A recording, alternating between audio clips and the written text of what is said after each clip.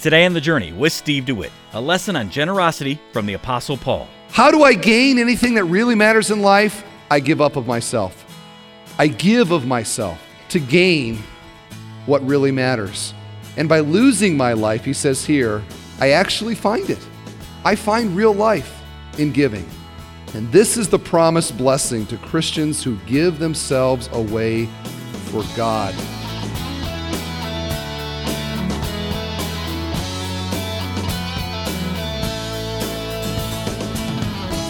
We often dream about the early church in the book of Acts, yearning for the immense power and the joy they experienced. But we often neglect the fact that the early church actively gave and communalized their possessions. Welcome to The Journey with Steve DeWitt, Senior Pastor and Bible Teacher at Bethel Church in Northwest Indiana. Today, Pastor Steve shares a lesson about how to live and experience the generous life. And you can listen to this message online at thejourney.fm. Here's Pastor Steve now to get us started. Today we are here in Acts 20, and a very small text that we'll get to here in a moment. Here is the context of the text, is that the Apostle Paul is on his way back to Jerusalem, and on his way he decides that he wants to meet with some of the leaders of a church that he had previously spent 3 years at, the church at Ephesus. And so he says, hey, you guys meet me on the beach at Miletus. And so they meet him there, and so it's a beach scene. You need to visualize this. There are crashing waves. It's a beautiful spot. The elders are there, probably some others, and the Apostle Paul. And he gives them now his final words. They know, he knows, they're never going to see each other again. And he gives them a final exhortation.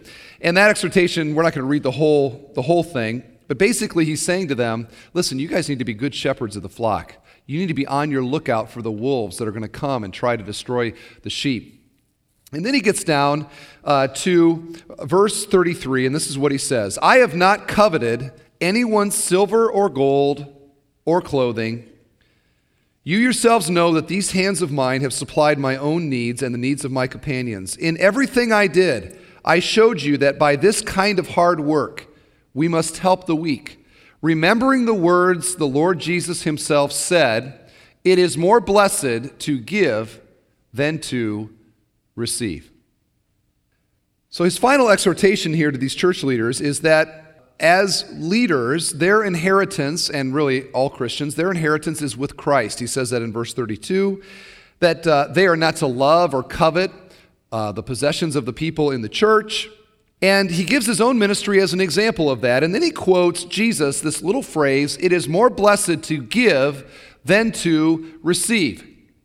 This is a statement that Paul is bringing up in the context of his ministry, or in the ministry of the kingdom of God, which is vitally important to understand that in the context of a life being lived out for the sake of God or for the sake of Christ, it is true that it is more blessed to give than to receive.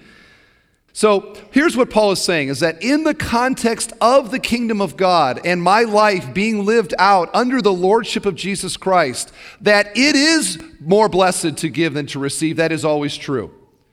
Giving is generosity of life motivated by a love for God given to the kingdom of God. I think the average non-Christian, your neighbor, would be shocked at the way that a generous Christian handles his or her money. Your neighbor would be shocked, I would bet, to realize how much what generosity looks like. Because in the world, that's like the opposite of the way that you live. You don't live to give, you live to hoard, to accumulate. And yet, as Christians now, surrendering our lives to the Lordship of Jesus Christ, we are called to be generous to God and do so because we actually want to, because of what He has done in our life. And yet, I think for many people, this is some form of insanity. And I would like to show how generosity to God is not insane. It is the only sane and reasonable thing for a Christian to do. And to understand that, we have to understand the big picture of Christian generosity. We have to understand giving to God in redemptive context. And this is what the Apostle Paul does. You can turn here if you would like, in 2 Corinthians 8. Now, here's what Paul's doing. He is making a direct connection between the grace giving in verse 7 and the redemptive work of Christ for us in verse 9. Do you see that? So in verse 9, he is summarizing what Christ did for us in 3 phases. Here's the first. And the first phase is that Jesus was rich. What is this talking about? It's talking about the riches of Christ prior to his incarnation. Second phase. Paul says, yet for your sakes he became poor. Jesus became poor. And this is talking about his incarnate humility. When he came to earth, he leaves that glory and those riches, and he becomes one of us. And this includes the humility of just being human that you and I know so well, that we are weak and we get tired and we get hungry and we get thirsty and living in a fallen world, all of the experiences that means. This was Jesus now living in this sin-sick world with people like us. So he was rich, he became poor. Here's the third one. His poverty brings us riches, so that through you, his poverty might become rich. So the story of Jesus really is this. It's a riches to rags story. Our story in Christ is a rags to riches story. We have in him all of these incredible riches and benefits, the kind that really means something for all eternity.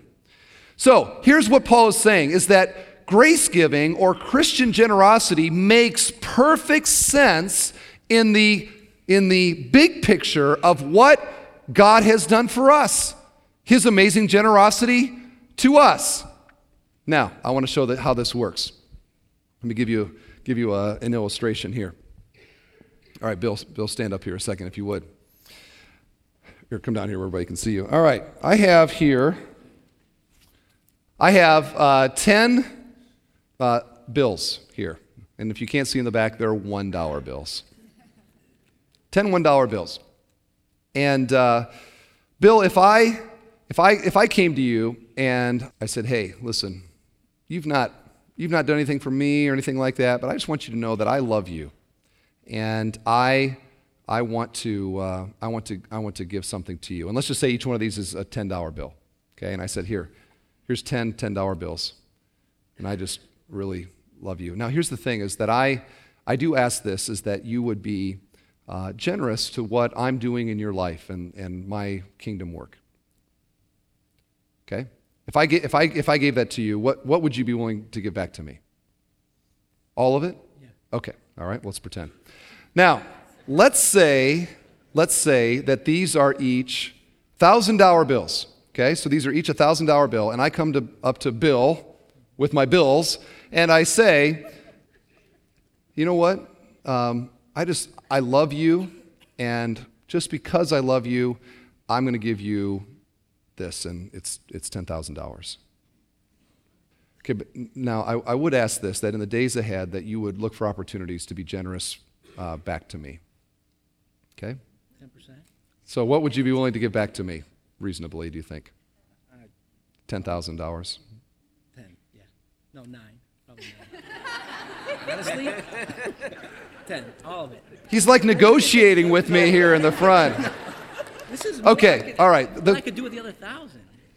You want 9,000 you give back, and you keep 1,000. But when it was $10 bills, you would get, or it was all of it. So okay. Now let's just say that, and there is no bill like this, but let's just say that each one of these is a $100,000 bill. Okay, and I am giving now. I say, listen, I love you. Here's $1 million. All I ask is that in the days ahead, as you see opportunity, that you would look to be generous to what you know I'm passionate for. What would you reasonably be willing to give towards that? Give back?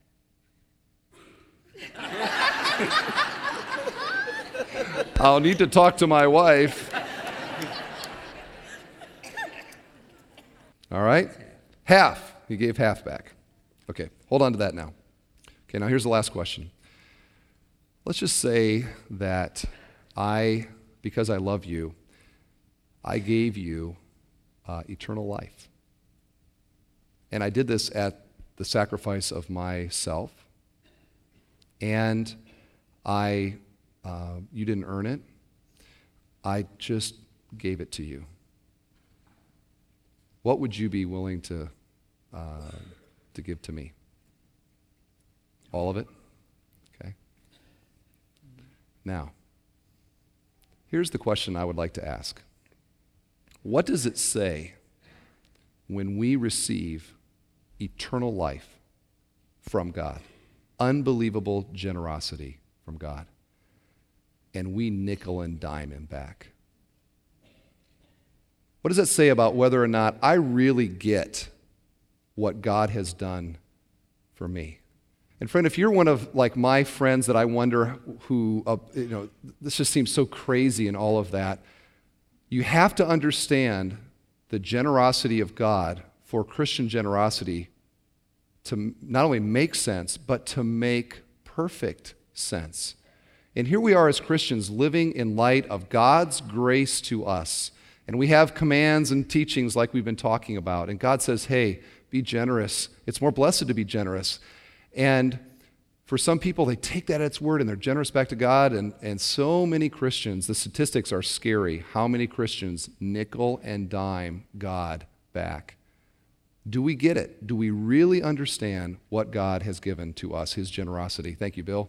Give Bill a hand here. Thank you for helping. But do you see the point? It makes sense. It makes perfect sense. In fact, the thing that would be insane would be to receive from God so much and to not be generous and willing to be generous back to him. All right. Now, back to our little phrase that we're taking apart today. It is more blessed to give than to receive. I think one of the biggest reasons that we are stingy with God is that we really don't believe that the blessings that he is promising to us are really better than the blessings that keeping or hoarding provide for us. And so the rest of my message today is I'm going to try to convince all of us here that God's blessings are better than the blessings of giving are better than the blessings of keeping. What does that mean? Like, what do I receive? Since that's the basis of it, he's motivating us. He's motivating our desire to receive with the promise. There are more receiving blessings that we get in giving than receiving. What is he talking about there? Here's the first thing. When we give of ourselves, it is blessed because we are doing what we're made to do. We are doing what we're made to do. What is God like? God is a generous God in every way. He's still generous to us. Even the fact that we're in rebellion against him, he still is kind to us. He brings the rain. The Bible talks about how he brings the rain, and he provides crops, and he takes care of people that they just profane his name every single day, and yet God is kind to them. That's how generous God is. He provides oxygen, he provides food, he provides shelter. If at any moment he wanted to take us up on our real desire to live apart from him and away from him, this whole universe would implode. He keeps and sustains this by his power and gives to us every single day. And of course, we look in redemption and we see the unbelievable generosity of God. I mean, if I was down here right now and I really did give Bill $1 million, let's just say I did. Hey, you know what? You sat in the right seat. Dun, dun, dun, dun, dun. Come on, I'll give you $1 million. You'll be like, wow, Pastor Steve, he's like so generous. God gave us his son. How generous is that, huh? Think of that. God loves you. God loves you and gave his son to save you and me from our sins. Unbelievable generosity that God has had for us. He is a generous God. Okay, now here's the deal. We are made in his image. We're made in his image, which means that God wired us the same way that he is wired, and we see that God delights in being generous. So do we.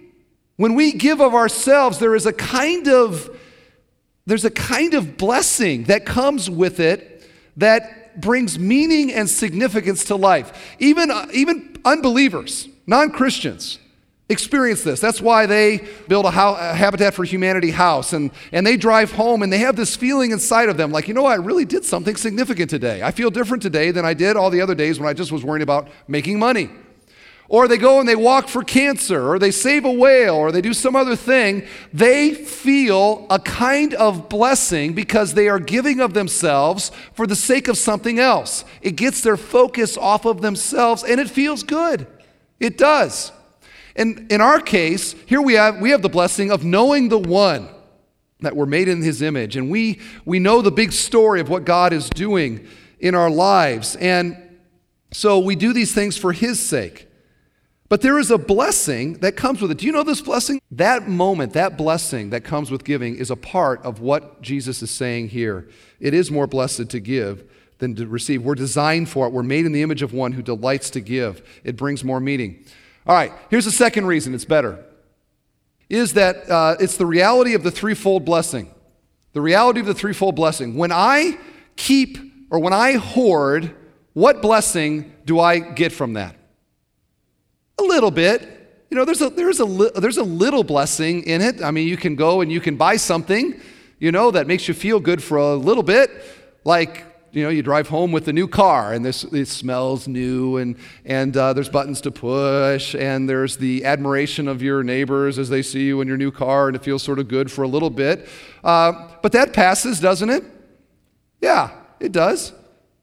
Or, you know, you buy something that you're just like 52-inch plasma or something like that. And you're just like, you know, you drive home and can't wait to get it hooked up. And it's sort of exciting, you know. But it's short-lived. It's just a woo-woo. It's just a little, you know, just a little quick kind of, feels good. Now it doesn't anymore. That's the way it goes. When I am keeping or hoarding, the blessing is very tiny. But what about in giving? What kind of blessing comes from that? Well, first of all, who gets blessed in it? Number one, I get blessed in it. That's the point I was just making.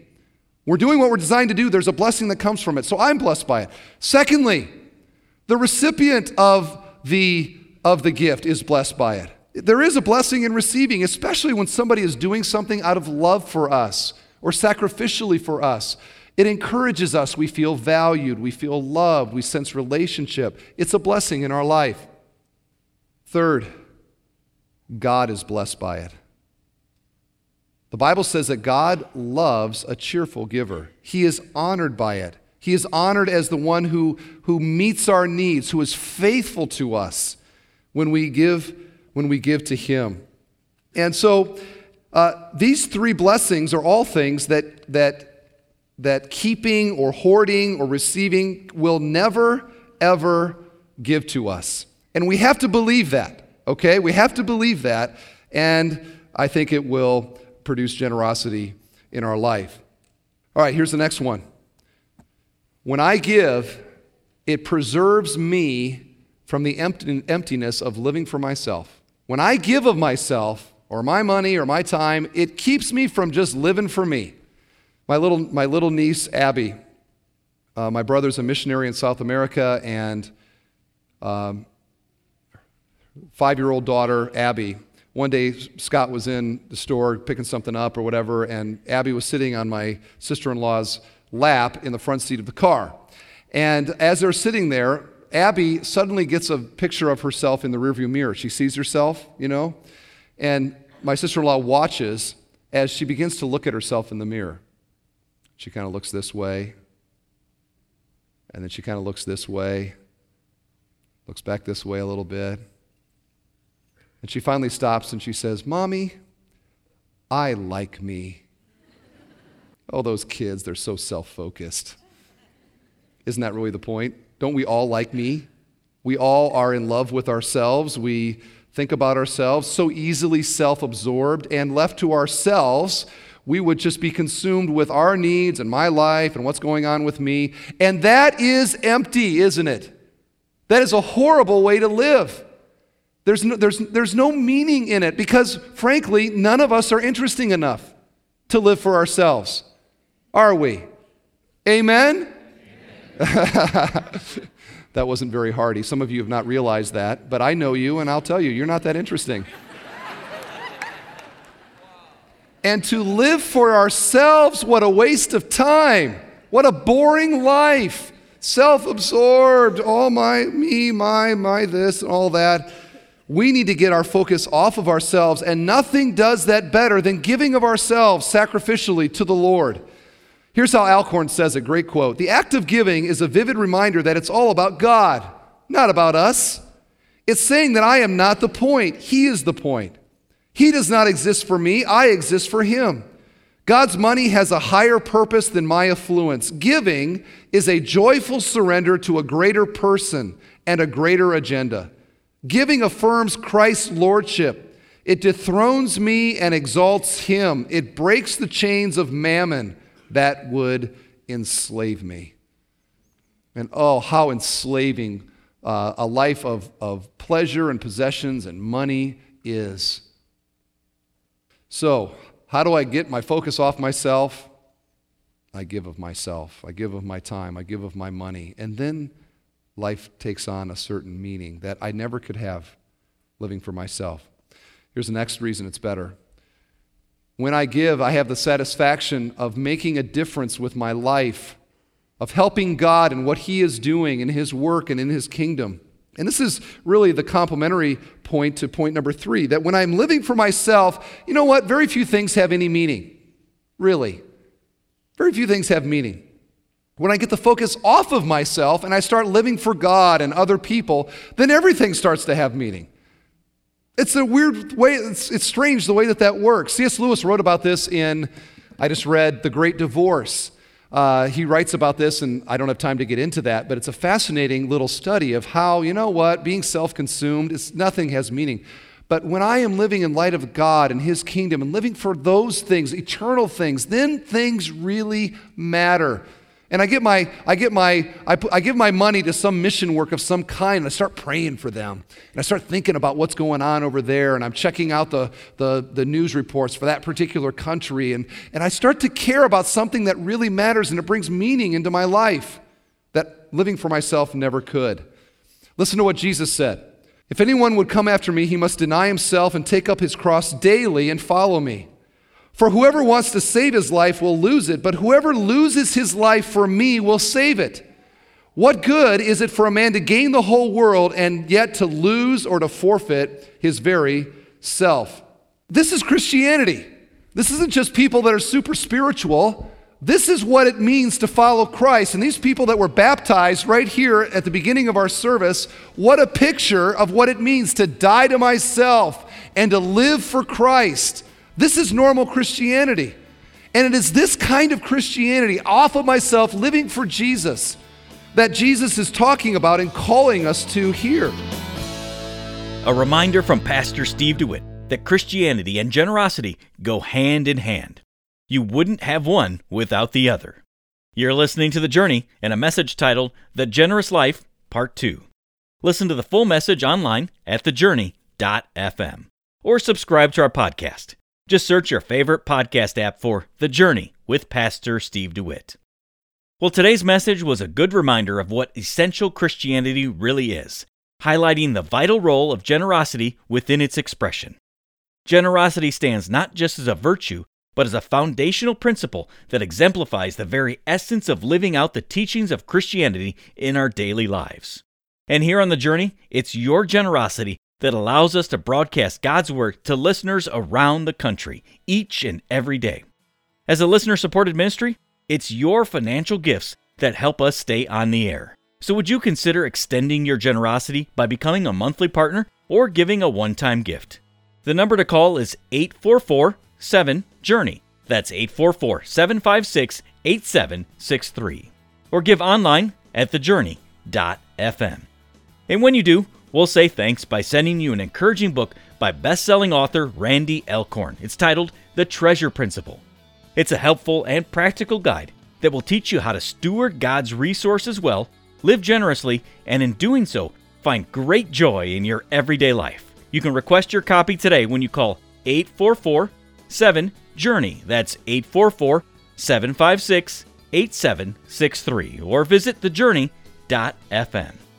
And while you're on our website, be sure to join our mailing list to receive encouraging content and other updates from Pastor Steve and The Journey. Just scroll to the blue box at the bottom of our homepage and then enter your name and email. Well, that's all our time for today. I'm your host, Tim Svoboda. Be sure to join us tomorrow when Pastor Steve concludes the message titled The Generous Life, Part 2. That's Friday on The Journey with Steve DeWitt.